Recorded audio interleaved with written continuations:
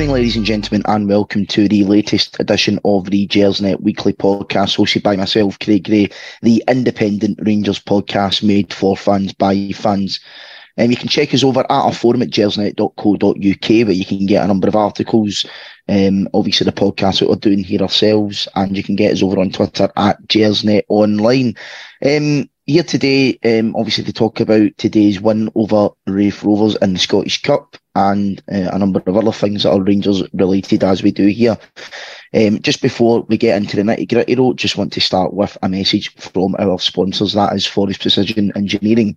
They are a subcontract Glasgow-based engineering company who've been a big commercial supporter of Rangers for many years, and we're delighted that they're backing your podcast. You can get them over at forestprecisioneng.com. And you can also visit the new Forest Precision Executive Lounge, a stunning hospitality area within the historic main stand at Ibrox. For more information on how to book this unique and intimate space, you can email the club via hospitality@rangers.co.uk. So now that that's done, first time to introduce my guest. Joined us again after last week, Mr. Stuart Weir. How are you doing on this wonderful Sunday? Yeah, well, now that you've mentioned it, yeah, it's... I wouldn't use the word or prefix anything with the word wonderful today. I think it was one that we endured, put it that way. I think anybody who watched the game for, the duration would have ended the match with the sole thought of, that's Rangers into the semi-finals, let's see what the draw throws up. Aye, the old saying, chips and him, as they say. And also joining Stuart tonight, it's the Elvis movie's biggest fan himself, Mr. Dougie Kinnear. How you doing, mate?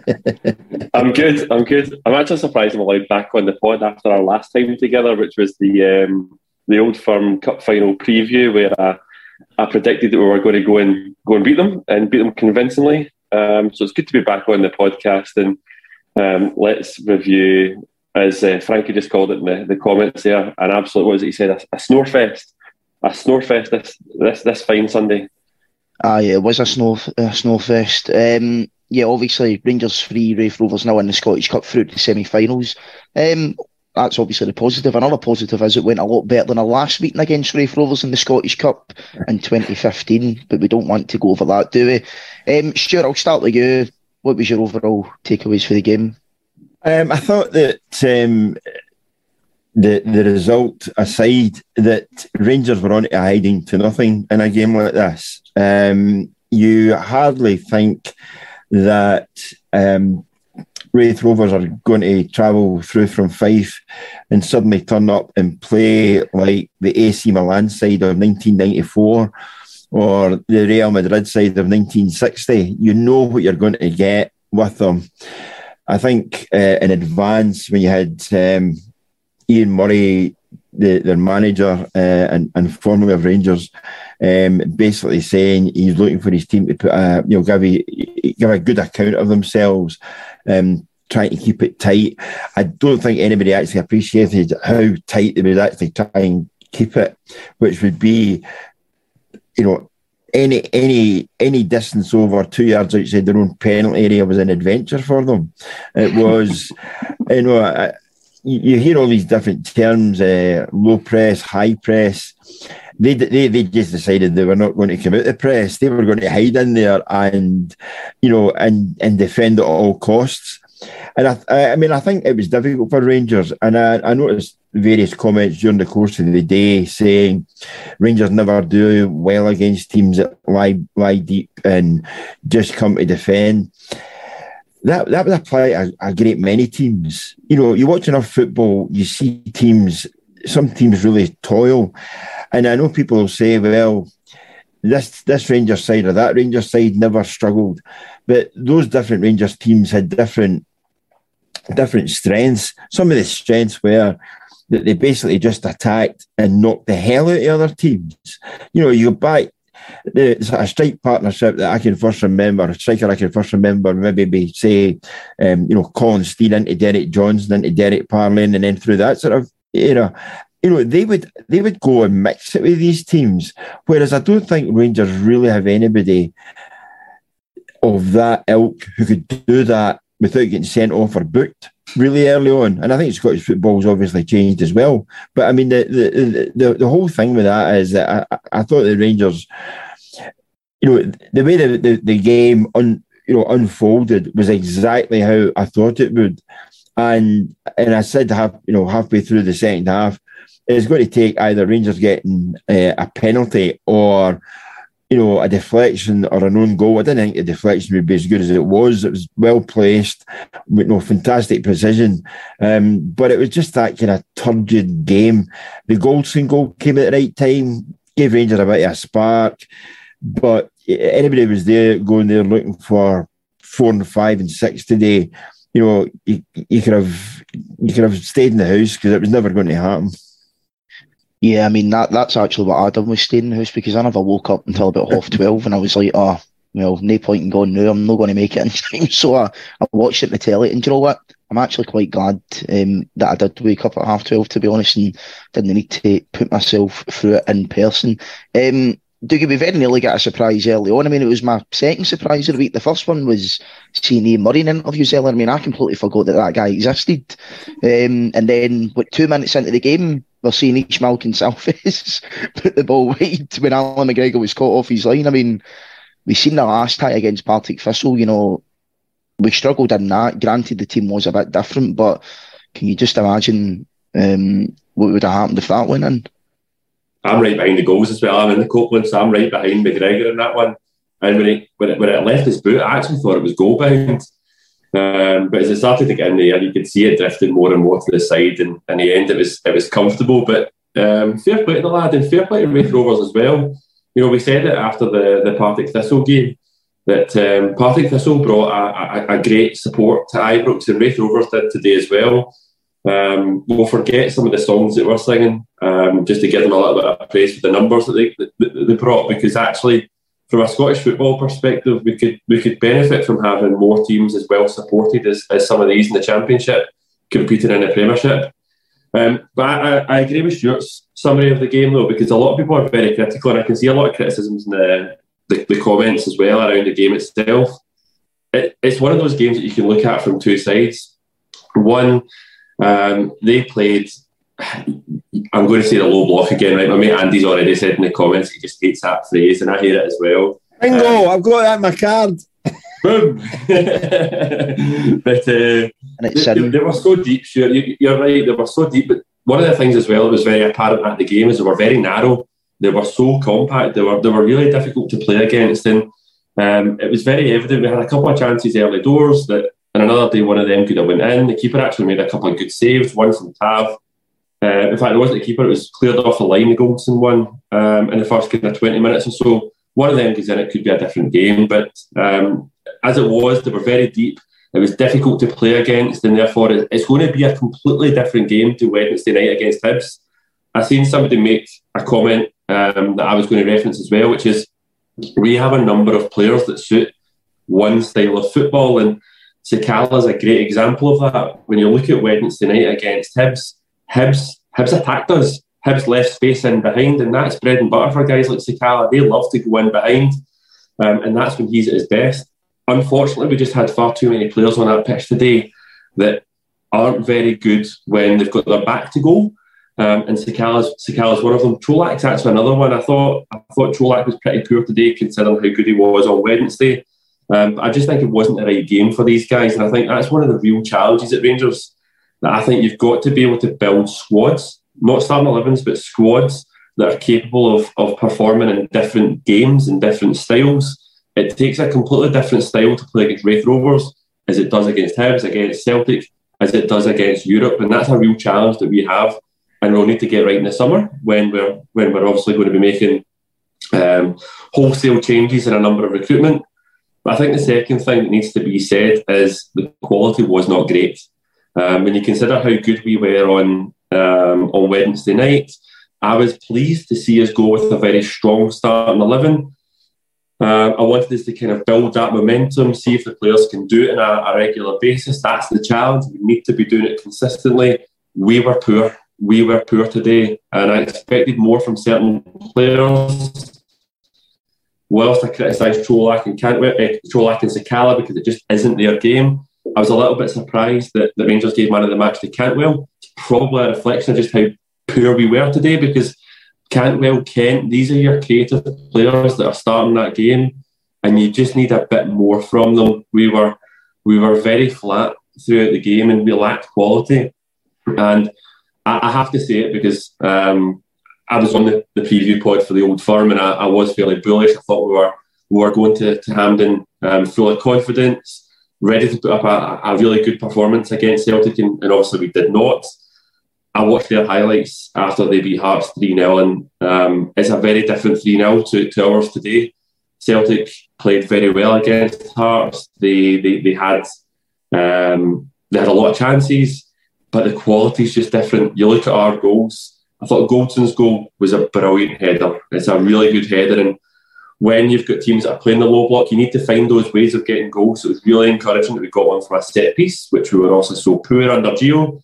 The second one's just an example of how scrappy that game is today, because it's one of those ones that the ball's fizzed in, the defender's under zero pressure, and he ends up putting his laces through it, and it goes behind him into the top corner behind Jamie McDonald. I think that kind of summed up the game for me. It was just a really low quality, and one of the challenges that I think we face right now is at some point, whether it be in a semi-final or final, hopefully, if we do get there, given that there's two lower league, or we've got obviously the last of the quarters tomorrow night, but there's two lower league teams going to be in the pot at some point, as well as Rangers and Celtic. We are going to play Celtic at some point in the semi-final or final.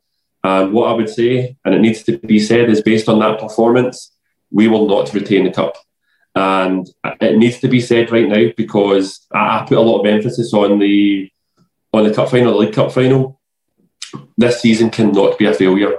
We cannot finish the season on 0 trophies. So this competition is very important to us, which is why we started such a strong team. We need to make sure we retain this trophy so that we don't finish the season trophyless. So big pressure on this team to make sure that we do go on and win this competition.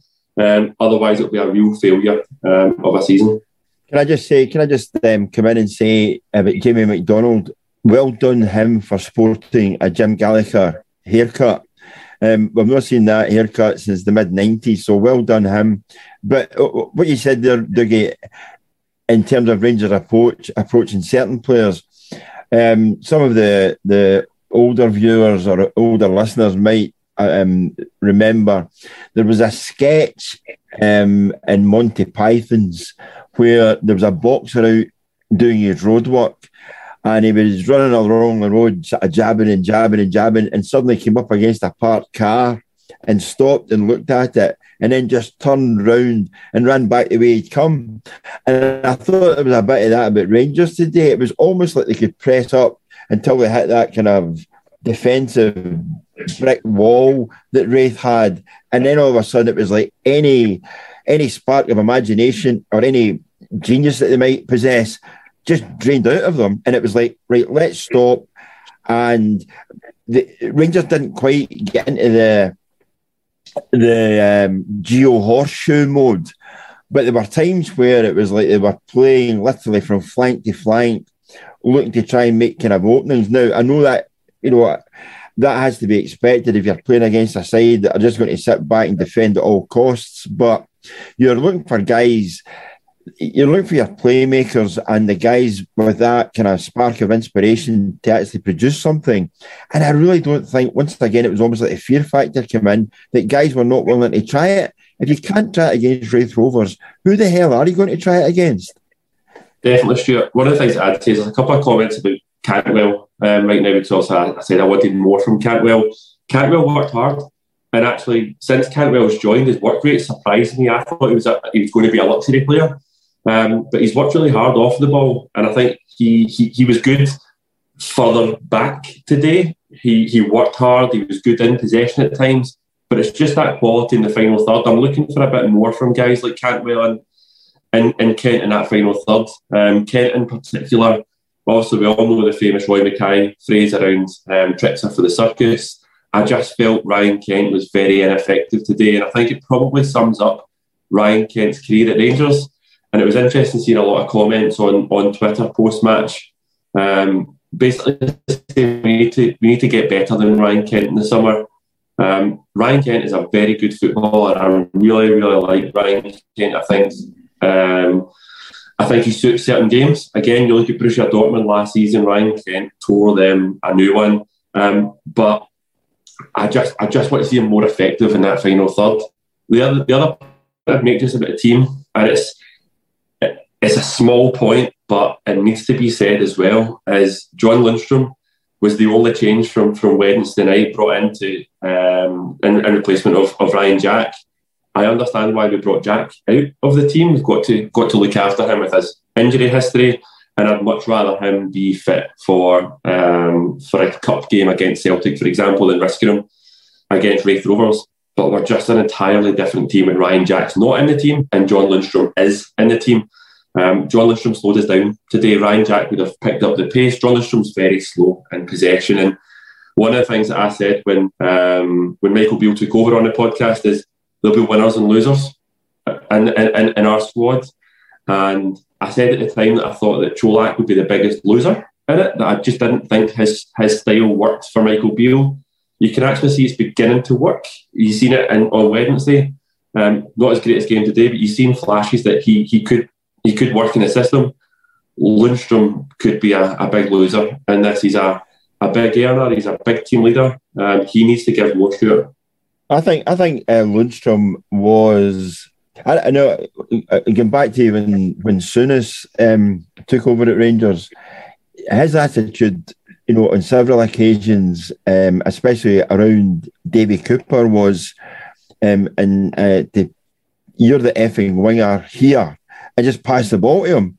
And I thought on Wednesday night there was an element of that from Jack, and as much as he saw the two guys in front of him, and basically had decided that they were the guys that were going to be the playmakers.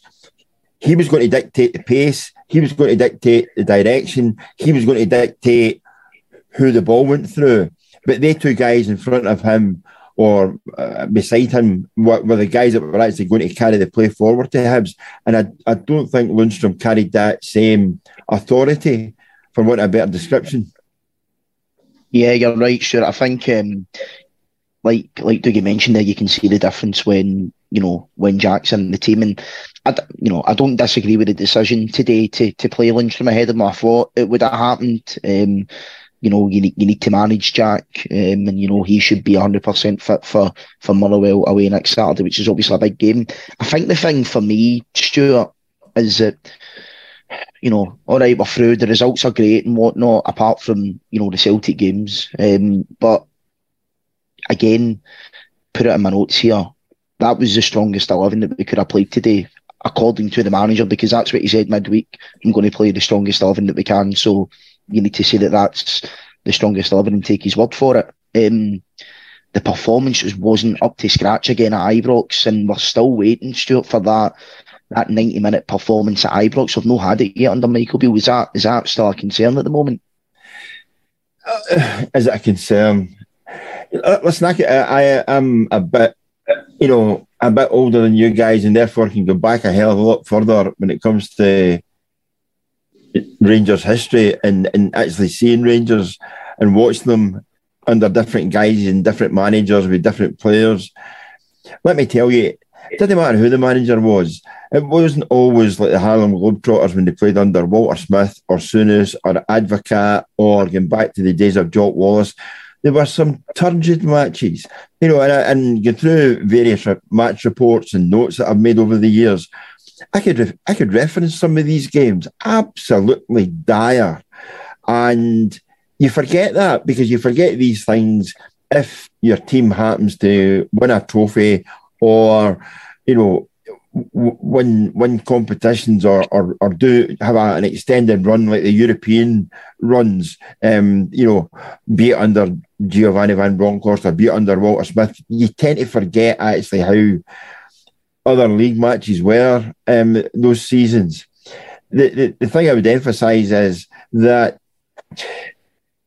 the difficulty of playing at Ibrox, Ibrox is a place that really can strike fear into the opposition, but equally it can strike fear into one or two Rangers players. And I know, having spoken to guys who have been signed by Rangers and then left maybe after 3, 4, 5, seasons, whatever else it might be, or maybe even before that, the one thing that they will say is that if you're of a nervous disposition, Ibrox is not the place to carve out a career, because these stories about guys disappearing into the toilets 10 minutes before kick-off and the likes and have to be summoned out onto the pitch because they're in effect still parting company with themselves. That's not the kind of the environment that you really want to be in. And I do think that rather than inspire some, it strikes the fear of God into others. Hence the reason why you'll see square passes, why you'll see such non-committal when it comes to attacking set pieces and the likes. And again, I think that's just the way that it is with some guys and some players. Having spent long periods away with different Rangers managers and on trips and all the rest of it, they'll tell you they would know the guys that were up for certain games, the guys that would absolutely slaughter Kilmarnock at Rugby Park, or tear Dundee a new one at Dens Park or whatever it was. But when it came back to Ibrox, it was like, is that the same player for a second week in the trot? And I think that is historically, I could reference certain guys, but I won't, simply because I don't want to embarrass anybody or fall out with anybody. But Rangers managers knew the type of player that would actually give a performance. Other guys thrived on it, absolutely bouncing off the walls before kick-off, wanting out in the pitch. But that isn't everybody. And I think sometimes it's more apparent and it's clearer when the opposition is at a much lesser standard than what Rangers are. And I think you saw that maybe today with Raith Rovers. You knew that unless it was self-inflicted, Rangers were never going to lose 2 or 3 goals today. Therefore, you knew they were always bankers for a victory. And still some guys found it difficult to perform at a certain level. Yeah, a couple of good points there. I think, there's only one case for it then. If players can't hack the Ibrox fan base, we just need to shut the stadiums again, because that seems to be the only time that these players can go and win leagues. I mean, you're right, sure, in terms, obviously, over the years, it's about getting the job done, getting the results, and I just think nowadays, but I think fans are wanting to be entertained a wee bit more. Now, like, personally, I don't care. I just want to see Rangers win. So whether you play good or bad, it doesn't really make a difference to me. But I think as well with Michael Beale, he is someone who is seen as a coach. He is seen as someone who, is there to improve players, to implement a certain style of play. And that's something that he spoke about himself. So for him, it isn't just about the results. It is about those performances. And it is a bit of a shame that we've just not really seen that sustained level of performance at Ibrox yet. Obviously, that can change. But Dougie, it's also one of the things as well that when you see the team across the other side of the city, your greatest rivals, putting in those performances week in, week out, you're saying to yourself, why can't Rangers do this? And one thing that I've kind of picked up is like this talk about, the low block, it's stuff to break these teams down, etc. I mean, I don't want to say this as if it's, 100% fact, because I don't know, but it seems a wee bit like that seeps into conversations to maybe use it as a wee bit of an excuse or a get out of jail card, because you think back to when Gerrard was here, the first 2 seasons under him anyway, it was always, we struggle with the low block, struggle to go to Livingston, Kilmarnock, like the plastic pitch one as well, as if it was some sort of, and we get all that, but at the end of the day, your Rangers, your budget's God knows how many times bigger than these teams. It's up to you to go in and put those performances in. Raith Rovers weren't going to come out today and, string, I don't even know if they strung 4 or 5 passes together, but they weren't going to come out and play tiki-taka, Barcelona football or anything like that. They were going to come, they were going to put 12 men behind the ball. They were going to, sit back and, hope that, Rangers couldn't score. And obviously we've won the game 3-0, but if you look at the goals, first goal's for a set piece. The second goal's a fluke. We've not actually scored what you would term a proper goal as such, with good build-up play up until 3 minutes to go when Scott Arfield scores. So it is becoming a wee bit of a concern for me at the moment, Dougie, I won't lie. I was going to touch on the Scott Arfield goal as well earlier on when I was going to give him my summary. I thought the Scott Arfield goal was excellent, and I think it's one of those goals that only Scott Arfield scores for us. And that's my criticism of Kent and Cantwell. You're wanting them to make those runs the way that Arfield does, and actually it's such a finesse finish as well. He just gives the keeper the eyes and just knocks it past them. But that goal itself actually was very nice because Hadji, great to get him some minutes, great to get some minutes under the legs of some of the players that haven't played a lot of football. But that was nice play from Hadji, a nice ball to Cantwell, and that's the area that you want Cantwell to be playing. That's where he can be really effective. And it was a nice ball across to Arfield. But you're right, that was probably the only nice bit of play that I think we played across the full 90 minutes. And I didn't watch their game, but I've seen the highlights as I was preparing for the pod, and all three of their goals were top quality. But what I would say about Celtic now, Celtic brushed Hearts aside very confidently, and their goals were top quality. What I would say about Celtic is, one of the comments I made earlier on is building teams that suit their different styles. Celtic have got a very much a Mark Warburton plan A, and it's one of these kind of one-dimensional, we're just going to go out and attack. And I think Ange Postecoglou's built a very good 11 to do that, but he's also got a very good squad to do that. I think where he's done well is he's realised that you get 5 subs and you can run players into the ground and then change it at 60 and just keep going. And I think that's why Celtic score a lot of goals. But where Celtic are exposed, and it's difficult to sit here in our glass house after our performance in Europe this season, but where Celtic are exposed is taking that plan A into higher competition. Celtic weren't great and have not been great in Europe under Ange Postecoglou, because that system will not work when you're playing against better teams. And that's where we can be a wee bit more flexible, and certainly under Gio we try to be a bit more flexible. We will not go over old ground and talk about our performance in Europe this season. But I think, looking ahead, we have a hell of a challenge. They are the benchmark right now. We need to make it very clear. They are the leading team of Scottish football. Hard as it is to say that, they're the team that's leading the league. The league does not lie. We need to catch them this summer. Huge recruitment. This is Ibrox, one of our other great Rangers content podcasters, had an article with Stuart Gibson, who's our third largest shareholder, and he made it very, very clear that Rangers can't be going out and spending money like £1 million on a player this summer. We need to be going and dropping some big money on strengthening some real key positions in this team. Otherwise, we're going to be left behind. And I think it's 3 trophies in it now, an entire history, maybe 2 now, an entire history between Rangers and Celtic. We need to put that right, and we need to put it right very quickly. I don't have any patience now to get it wrong again.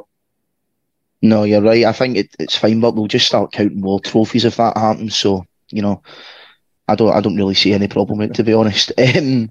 I can just see it, Craig Gray, the wartime years. Yeah. I'll get my D-Mob suit out and the ration books just to make us feel a bit better. It would be good. But do you know what? It's that's the thing with Rangers and Celtic. Do you know what? It's like, it doesn't matter what you do or what you say. There's always going to be a comeback for somebody else on something. That's why we love it up here. But obviously, Dougie, the man whose job it will probably be in the summer to get that recruitment right is Ross Wilson. And speaking of Ross Wilson himself, we had the infamous Bannergate earlier, where the Union Bears, They brought in a banner about the police. It was a derogatory banner about the police, apparently. And then apparently the stewards didn't allow that in. They said it was because of a banner about Ross Wilson. It's back and forth. I mean, it's something that we need to talk about because obviously it's quite a pressing issue. But for me, Stuart, it's one of the things. It's not good for the club when you've got fans and fans groups fighting with the people in charge. No, I was quite amused or bemused by it that the Union Bears were banned from their usual location because of what were deemed derogatory comments about the Scottish police. And I did wonder when I saw the banners then what rank that Wilson had actually risen to. Was he the new Taggart on our streets going to defend everybody? It was like, there's a lot on him, because I think people have actually, how can I put it? It's a bit like the King's new clothes. If you keep repeating something often enough, then people will say, yeah, he's doing a grand job. And then when you take into effect these signings that he's had over the years are made, once you start breaking it down, his strike rate might not be described as being terribly good. I think one or two guys have carried his myth, perhaps, because of the performances. But if you take, over the piece, guys that have been signed because they're going to do X, Y, and Z and end up doing absolutely none of it because they're constantly injured. I think that part of it, has to be ironed out as well. That, if you're bringing players in, it's fine bringing the talent in. Any of us could go out and say, this guy's really, really talented because we've watched him over 18 minutes and he tore some team apart.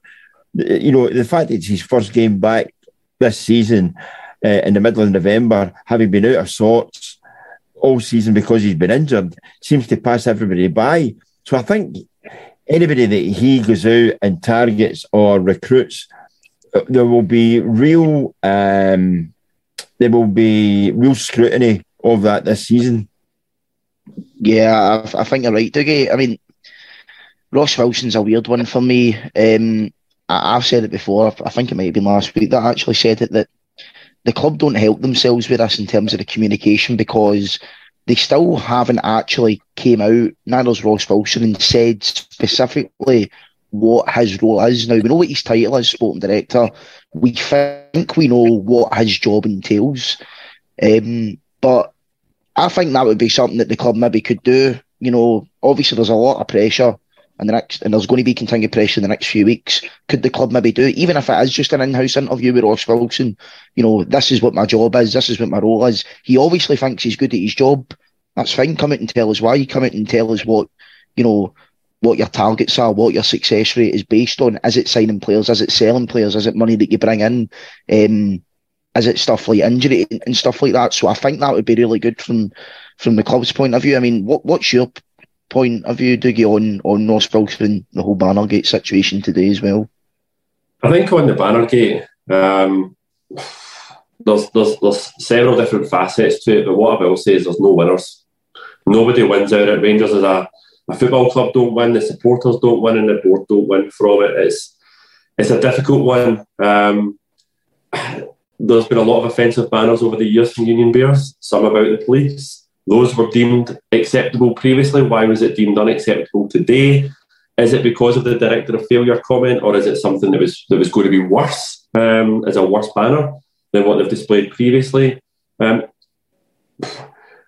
Listen, the board are not performing just now. There's something seriously going wrong at the top level of Rangers Football Club, and with the absence of a strong supporters club, because Club 1872 should be doing more in this situation. Potentially someone like the Union Bears thinks that they can go and be a voice of the supporters.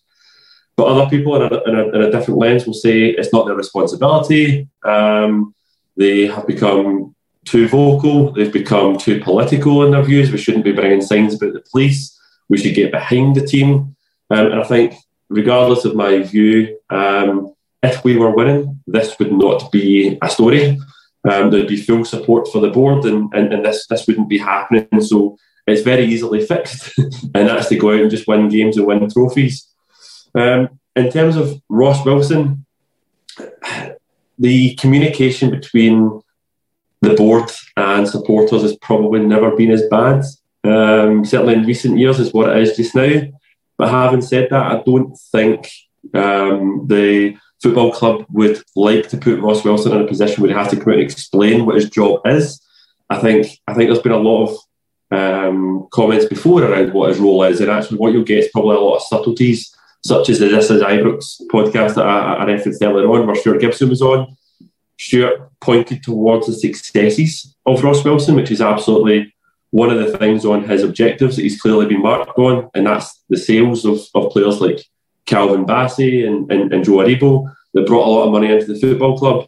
But as you can see in the comments straight away, it's what we did with that money that's now being hung over Ross Wilson. Because I'll be honest, up until this summer, I was fairly defensive on Ross Wilson, because whilst his transfer record has not been great since joining, he's also not been given a lot of money to go out and spend on players. So he's been shopping bargain basement. And you go back to the AGM when he made the comment about Bacuna, for example, that we had to sign guys like Bacuna on a free and we managed to make a profit on them. These guys were not good enough, but we are shopping bargain basement. This summer, with the sales of Aribo and Bassey in particular, we had a lot of money available to us. We probably didn't spend as much money in the summer as I hoped we would do, given the success of Europe and the money that we brought in player sales. But the players that we brought in this season have not been good enough. And a large part of that's actually down to sheer unluck. You look at guys like John Souttar, Michael Beale referenced today that when Gerrard was in charge, the club really wanted Souttar. Michael Beale wanted Souttar, so it's a player that we've long wanted. Tom Lawrence hit the ground running. His stats were excellent when he was fit, and that's his first ever injury in his career. So we've been really unlucky from one perspective. In another, a lot of players just haven't hit the ground running. Straight away, you can see comments about Matondo. Matondo's one that's going to hit a lot of nerves, because we paid circa £3 million for Matondo. Rumours is that he's on around £28,000 a week, which would make him £10,000 a week more than Ryan Kent and in our top 5 earners. So whilst I understand that you need to give guys like Yilmaz time to come in and grow into the jersey, and they're going to take time to develop, and Yilmaz is a player that's not really settled yet. Some of these guys might come good. Matondo might come good. The issue is when you're paying that kind of money and you're paying that kind of wages, you're expecting players to hit the ground running, and we've not done that. One of the questions that I'll pose now, and I don't have the answer, is I wonder how this transfer window will be seen, or the summer transfer window will be seen 6 to 12 months down the line, when these guys are fit and these guys have settled. Because I have wrote Matondo off, right? Personally, I have wrote Matondo off already. But I get the impression that Michael Beale has not yet. And I reference Yilmaz, for example. These are kind of guys that might come good. You never know, they might come good. But hopefully Souttar can shake off his injuries, and Lawrence can return in the new year. You wonder when these guys are all fit and all playing, whether we'll look back in the summer recruitment and say, actually it wasn't as bad as we thought. But fundamentally, it was not the players that we needed at the time. We needed guys that were going to come in and win us trophies straight away and take us up a level. And that's where the challenge comes this summer. Because regardless of all the comments that are being made around whether we think Ryan Kent or Alfredo Morelos are good enough for us next season, we all know their failures, their weaknesses of the playing style. I've spoken about Kent's already. Morelos is just too inconsistent for me. It's going to take a lot to replace those two players, because whilst they've got those frailties, they're both very good players and have actually been very good players for Rangers. So it is a very big summer ahead to get it right. And a lot of pressure on Ross Wilson, a lot of pressure on the board. If they think the pressure's rough right now from supporters, and particularly the Union Bears, if we don't get it right this summer, it's going to ramp up 100 times. Yeah, you're right. It's it's a massive summer. Biggest summer that I can think of probably since Gerrard came in terms of a complete rebuild. And I've said it before, Michael Beale's used the words maybe revamp or revitalise. I think it's a complete rebuild that needs done, because I just think this squad's had its cycle 4 or 5 years. And I think we've arrived at a natural end for a lot of the players. And two of those guys that may or may not have arrived at that natural end are obviously Kent and Alfredo Morelos. And Stuart, the manager, touched on it earlier doing an interview with Viaplay, talking about the contracts. Obviously, he said that no one's been offered a new contract, but he made an interesting comment where he said, I have said on record, I want to keep Ken, I want to keep Jack. And then when it came to Reynolds, he was a little bit more coy and, inward looking, so to speak. If it was you and you're making a decision, as a manager, forget finances. I know I have mentioned finances because I think that does have a part to play in it. You know, it's not just easy. It's not maybe just a case of saying, well, Morelos, your form's been bad this season. You can leave in a free, because you're going to have to pay minimum, I would say, 5 million quid plus 25, 30 grand a week in wages to get a guy of his quality in. The exact same with Ryan Kent. But if it's up to you, no finances, and you're Michael Beale, are you getting both of those on your contracts? How much did Rangers pay for Morelos? £1 million. Therefore, you don't need a £5 million player. If your scouting's right and you see somebody that you can pick up and can do you a job and can develop and can turn into a player that you want, you don't need to be spending £5 million. I take your point, Craig. The difficulty with this is that Rangers bought Morelos for £1 million, and within a couple of seasons he was worth 8, 10, 12, 14 million. And there's still people running around that in their head just now that if Rangers let Morelos go, they're basically saying bye-bye to several £1 million. They're not. They're allowing a guy that they signed for £1 million to walk back out the door. That nobody came in for Morelos or Rangers didn't sell at a particular time is down to either the player or the buying clubs, or indeed Rangers for not accepting what bids were actually there. All in all, what you've had is a player who's been there for 5 years, 4 years, 5 years. So it works out about 200 grand a year for what your outlay was. So you can actually spend that amount of money.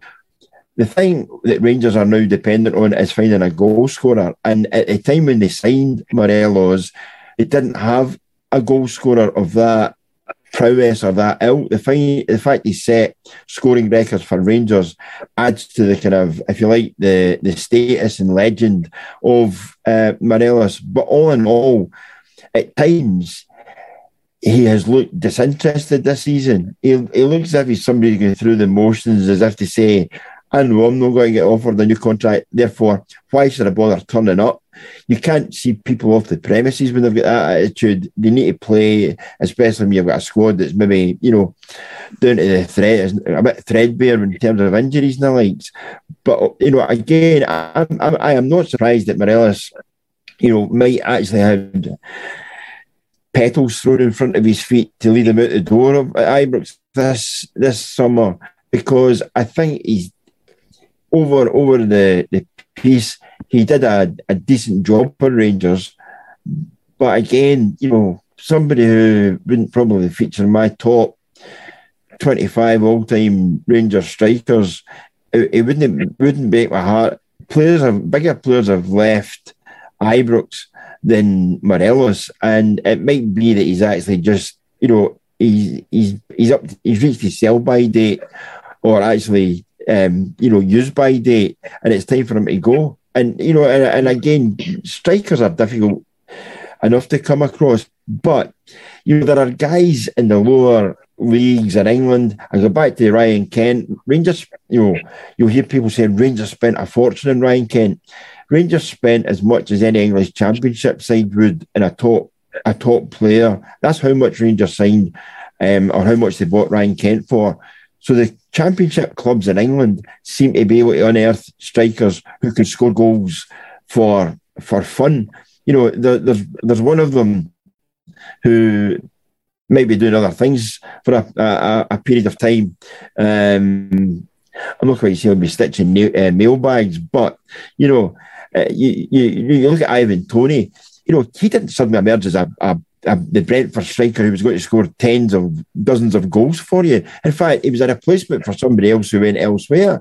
So if you've got a scouting network who know, and I'll say this candidly, who know what they're supposed to be looking for and actually know what they're looking at when they're on the pitch, then you don't have anything to worry about. I think Rangers are fans, certain elements of the Rangers support are getting carried away that they think you need a ready-made replacement for Morelos, and he's going to cost absolute fortunes. Not necessarily so. There's people out there that you can, as Morelos proved himself, spend £1 million in the right area, you'll get a decent player.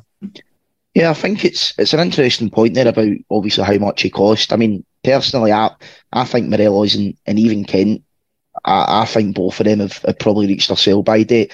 I do think, however, the manager wants to keep Kent and he sees him as a vital part going forward.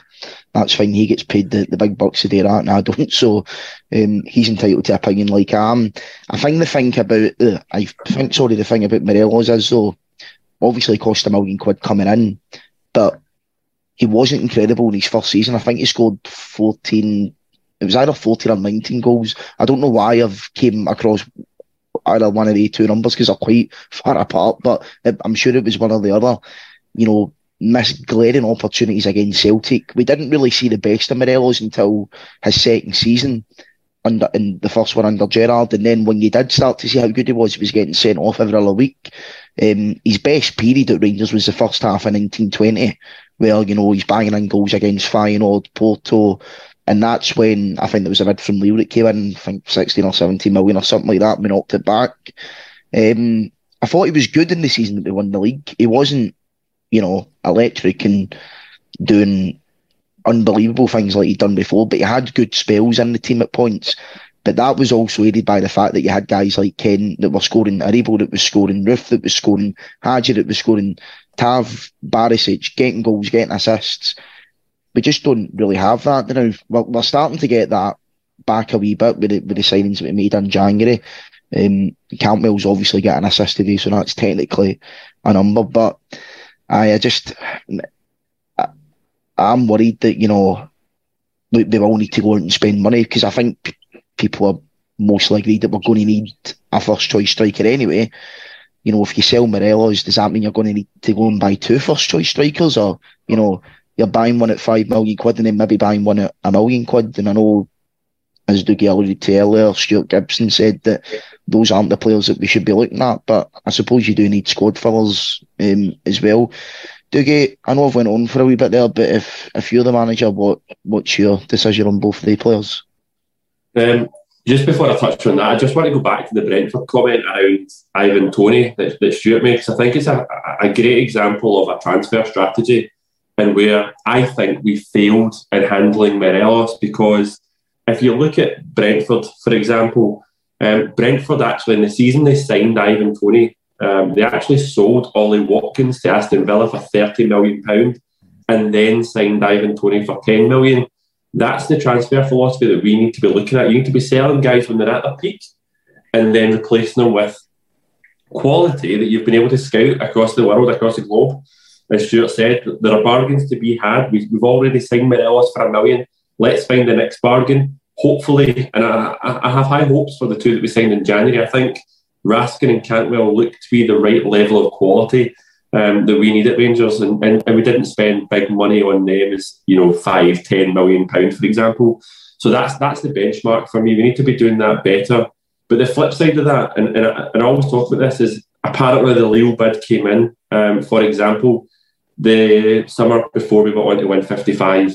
So for me, it's one of those really tough decisions. Gerrard wanted to keep his best players together because he thought that team was capable of winning the league. It went on to win the league. That was one of the most significant league titles in my living history. So history will tell you that it was the right decision because we went on to win the league and it was such an important trophy. But I think our bank balance will take a hit for it. And it'll take a hit for a few years because I don't think we'll be able to go out and spend big money on a striker to replace Alfredo. But on the two players themselves, I think Michael Beale gave away a lot in his press conference today. I think when it's from a contract perspective, I think on Ryan Jack and Ryan Kent, I think he made it very, very clear that he wants those two players to still be here next season. And for me, he put a lot of pressure on the board because he basically said, listen, I want these players. It's up to the money men to make it happen. Over to them, sort out the deals. What do I think of Ryan Jack and Ryan Kent? Ryan Jack, I'd keep Ryan Jack. Ryan Jack has his injury problems. He's missed a lot of football. When Ryan Jack is fit, he's one of our best players, and you've seen that on Wednesday night. You get man of the match against Hibs, and Nico Raskin looked a much better player beside Ryan Jack. I think with Ryan Jack, he's now 31. So it's maybe an opportunity for us to offer him a slightly reduced terms where we might be able to keep him on a lesser wage, but keep his influence, keep his homegrown status, and keep him for the big matches. So I agree with keeping Ryan Jack, but if the terms are right. Ryan Kent's another one where I think we missed the boat in selling him. But again, I think the Leeds' interest was that kind of summer that we want to win the league again. So again, it's that kind of balance around when do you sell these players. As Stuart alluded to earlier on, the reality is we did not get the bids that we expected for some of these guys. If we get bids after the Europa League run for Kent and Morelos, we would have taken them. Given their contract situation, I don't think we got the bids. So we're in a situation just now where we either lose Ryan Kent for free or we sign him up for a new contract. Personally, I would have preferred a new left winger, somebody with a bit more goals and assists to his name going into this season. And therefore, I would have said it would have been a great time to kind of phase Ryan Kent out, bring somebody else in. But I really worry about our finances. I think there's a lot of positions that need strengthened this summer. We know we need a goalie. I think we need another central midfielder. If Ryan Kent goes, we need a left winger. Morelos looks like he's going. We need a centre forward. That's a lot of money, and it might be that we decide to prioritise spending that money on one or two positions and therefore keep Ryan Kent. I wouldn't be against that. Ryan Kent, as I said earlier on, has had his big moments. Borussia Dortmund being a great example. I just wish we had somebody that had a bit more end product. So I would have loved to have replaced Ryan Kent. But I think if our hands are tied and it's purely financial, I wouldn't be adverse to keeping him, giving him a bigger wage, getting a bit more out of him, hopefully, as Michael Beale knows him, as he's hitting his peak point of his career, and maybe selling him in the summer of next year or afterwards. On Morelos, I think Michael Beale made it very, very clear what his position is on Alfredo Morelos. Listen, I understand your point on Morelos, Stuart. You always see these polls come up on social media around which striker would you pick in their prime.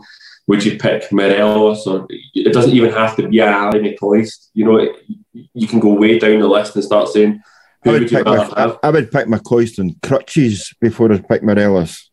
We all would, but there's questions like who would you have? Morelos, Purso, Moles, Jelavic, and a lot of the other players win it hands down in every one of these polls. But I think what we've got to remember with Alfredo Morelos is our all-time European top goal scorer. And that is two things. One, it's longevity. So he's been here for a number of years. And two, he just suits certain styles of football. I go back to the Porto game when he was up against Pepe. He absolutely ragdolled Pepe. He bullied him into a point where Pepe had to limp off with a pretend hamstring injury because he just didn't want to face Morelos. That's Alfredo Morelos at his best. But the issue that I've got with Alfredo Morelos is it's on his terms. He's too inconsistent, and the reality is Alfredo Morelos goes away in the breaks, whether it be in the summer and the winter break, and he comes back 2 stone heavier, and he's not fit to play when we need him in the qualifiers or in the games at the beginning of the season. And for me, it seems, based on Michael Beale's comments, it seems that he's probably a bit fed up with that because he made the comment that he wants to see a higher level of commitment from Alfredo. Now, we don't see what's happening behind the scenes, but see when your manager says that is utterly scathing. So I think it's fair to say that we will not see Alfredo Morelos in a Rangers jersey next year. And as much as that will be a sad day for us, because he is for me, he's not a legend, right? The phrase legend goes around far too often. We covered Hall of Fame previously. He will never make it in the Rangers Hall of Fame, but he will be welcomed back in Ibrox with an open door in 10 years' time when he's long retired, because he was a good servant to the club. But maybe a very wide open door to get him through if he keeps going the way he's going when he's off he's playing.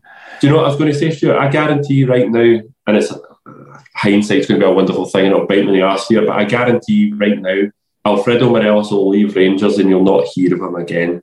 I don't think he's the type of player that's going to go away and set the world alight when he moves on elsewhere. Sevilla is the club that he's been linked with. They're sitting just above the relegation zone in Spain. I hate the city. I love the city, but I hate it now with a passion. I hate that stadium. But if he goes there, it's a great move for him to play in La Liga. It's a great move for his family to live in a lovely city of Seville. I don't think you'll see him get a bigger move after that bold prediction. I think you're pretty spot on there, Dougie. Conscious of timing, so we'll just finish off with this last point. Obviously, it's something that I wanted to mention the last couple of times I've been on, but I've not really had a chance, and that's the sort of wider state of Scottish football in terms of the quality. Personally, I've never known it as bad as this, to be honest. You look at Celtic yesterday going to Tynecastle with the third best team in the league by quite a country mile, and Celtic absolutely battered them. Rory Hamilton said in commentary yesterday after Moyes' goal that goal was coming, and that was after 2 minutes, and he was right, it was coming.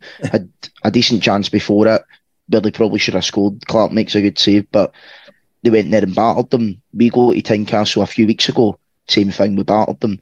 Even earlier in the season, we go to Tynecastle, we win 4-0 under Gio. That's playing the horseshoe. We still managed to beat them 4-0. Even when we're going through that period in November under Gio, where we were drawn with St Mirren, getting beat off St Johnstone, we still managed to beat Hearts at Tynecastle, and that was probably our toughest game. Sure, I seen a guy earlier who was on Twitter talking about this, and I think he was a Morton fan, right? But he said, like, everyone's talking about how bad Scottish football is, blah, blah, blah. He went, the teams out with the Old Firm haven't been decent since the 80s. And I suppose that is a fair point, but it just seems to be getting worse and worse and worse now. And it's got to a point where you go to Tynecastle, you go to Easter Road, you think, oh, that's a tough game, you might drop points, Celtic might drop points, etc. We go there on Wednesday, Easter Road, we batter Hibs. It seems to be getting worse and worse from my point of view. I think, and I'm looking forward, by the way, Dougie, for Alfredo Morelos to suddenly become the Colombian Oleg Salenko when he goes to Spain is never heard of again. But no, I mean, I'd hate anybody to think actually you was talking about when I made the Brentford reference there, but you did see what I meant in terms of the whole scouting network. And dare I say it without anybody getting into meltdown on social media or on the comment board, Celtic have they spent fortunes on some of the players that they've brought in. They have scouted exceptionally well, and I know people will say Ange Postecoglou, well, he's just buying from a market he knows how to deal in. Well, so what? If that's the case, that's what we should be doing. Then Michael Beale should be an expert in what he's seen in and around the Championship or in and around English football as well. In terms of the standard, I think, whoever I mentioned, the Morton fan that mentioned the 80s is obviously a good memory. But I would say probably the mid to sort of late 90s.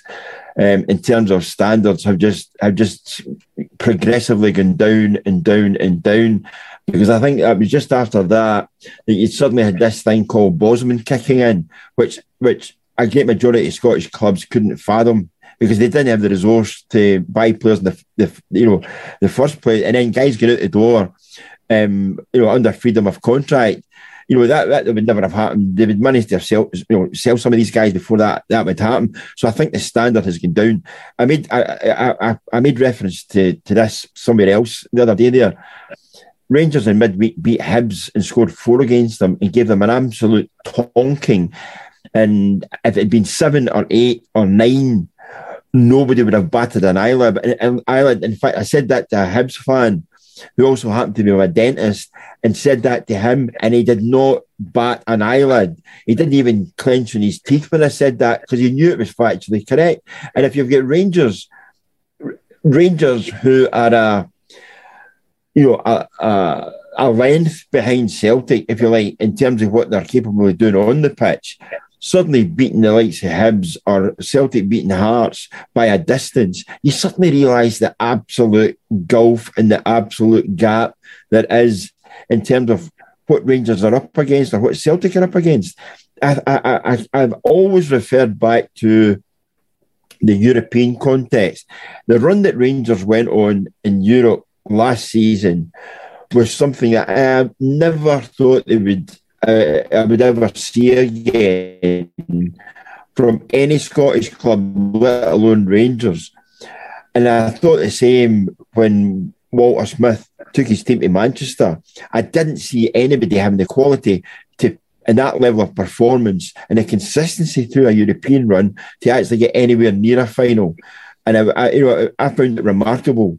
And I just think that footballers will come and play. You can offer them 20 grand, 25 grand, 30 grand a week. And footballers some will come for the money, others will look at it and say, and how am I going to improve myself? And right at this minute, I think the Rangers might make certain approaches to certain individuals and they'll turn around and they'll go, no, it's not for me.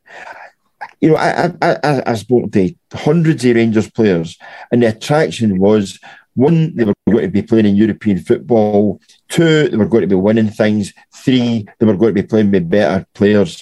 Almost instantaneously, they found out one of the big drawbacks about playing in Scotland was playing teams 4 times a season. So you've just been kicked by some guy who 2 weeks later is back kicking you again. Or you've just been booked for, belting somebody who is then, for a month later is back trying to boot you up in the air again. I think that part of it just basically depresses people. Don't get me started on league reconstruction and all the rest of it. League reconstruction in Scotland over the last 20 years has always meant adding teams. We should be getting rid of teams. There are some teams in Scottish football just now that are only playing for the pools money they get or the lottery handouts they get or what they're drip fed. They don't need much money to survive because you've got teams actually taking players on who are actually getting paid by the players to take them on because they want a short window. Now, the standard, as I say, isn't very high. It's the worst that I can actually remember. But in amongst that, you would expect Rangers to be doing a hell of a lot better than they're doing accordingly. You got them started, didn't you? And this is for another thing. One last thing. The whole thing about Morelos setting records. All right, Morelos setting records is fine when he was playing. Some seasons he was playing like 14 games more than, say, Derek Johnson did at Rangers in the 70s, because Rangers played one match or one tie, they were knocked out, whereas nowadays you're playing like 8 group games and maybe a couple and qualifiers, so you could be playing 8 qualifiers and then 8 group games or 6 group games or whatever it is. You're bound to be scoring more goals. If you're half decent at all, you get more opportunity to score the goals. Lies, damn lies and statistics. I've always been a great believer in that. Well, 4 of the goals that Morelos scored in Europe, I'm pretty sure, came against a team for Gibraltar. So I could say something, but I won't. Craig, see on the subject of the standard of the league, standard of Scottish football, the one thing that I would say, just to support Stuart as well, is, I don't need your support. There is not a lot of players. There is not a lot of players playing within Scottish football right now that you would look at and say we should sign them, and that is particularly players from Scotland. And I'll finish on this one thing. We played Raith Rovers today. I understand the significance of the game. It's a quarter-final, chance to go to Hampden, a very winnable trophy. We've got no midweek game. We want to build momentum. We didn't have a single academy player on our bench today either. And I think that's fairly telling as the quality that we have within the academy. You're right, Dougie. And just to pick up on the point you've made there, and you made well, let me put some jam and icing on it. You talk about looking around Scottish football and going and saying, Rangers could go and sign him. There is not a Neil McCann playing anywhere else in Scottish football that you would say that somebody of the standard of Dick Advocaat would say, I want him at Ibrox. Now, I know you could level up what they were saying. Dick Advocaat went and brought Darius Adamchuk in. Listen, everybody can make a mistake, but there's not an Alan McLaren playing at Hearts that Walter Smith could go out and buy. You know that Duncan Ferguson at Dundee United that Rangers would break the bank to go and bring in, or Davy Robertson at Aberdeen. There is nobody and the guys that Rangers could sign of a certain level, like the boy that went from Aberdeen down to Liverpool, Rangers are never going to spend £3 million on a replacement fullback for Patterson when they're basically, smoking cigars and burning tenors because they've got umpteen £1 million for Patterson going to Everton. Stuart, that right there is a problem though. When people have right now, and it's a fairly good but bad problem to have, is whenever there's a young player coming through any club outside, in fact, even including Rangers and Celtic, when you look at the boy Ben Doak at Celtic and you look at examples like Billy Gilmore and Patterson and even the boy Rory Wilson that went to Aston Villa, the minute there's a sniff of a good player coming through an academy right now, an English club comes and takes him, and they come and take him, and it's, Rory Wilson's an example, it's compensation, it's minimum compensation to get him down there. They're taking the players at a young age because they can pay big wages to them, and do you know what? See, if they don't make it, they just discard them because one of them will make it, but if he does make it, then they'll make them a lot of money in the future. There is a serious issue, and that's not a Scottish issue, that's a football issue that I think UEFA need to do more about, because I actually cannot stand English football for a lot of reasons, and that's in number one. They have this monopoly over world football, and see, the other night, I'll use the phrase Kevin Keegan again, I was loving it, because that's a team that, AC Milan, they lost one of their best players, or they lost their main transfer target to Bournemouth, because they couldn't compete financially with a team like Bournemouth.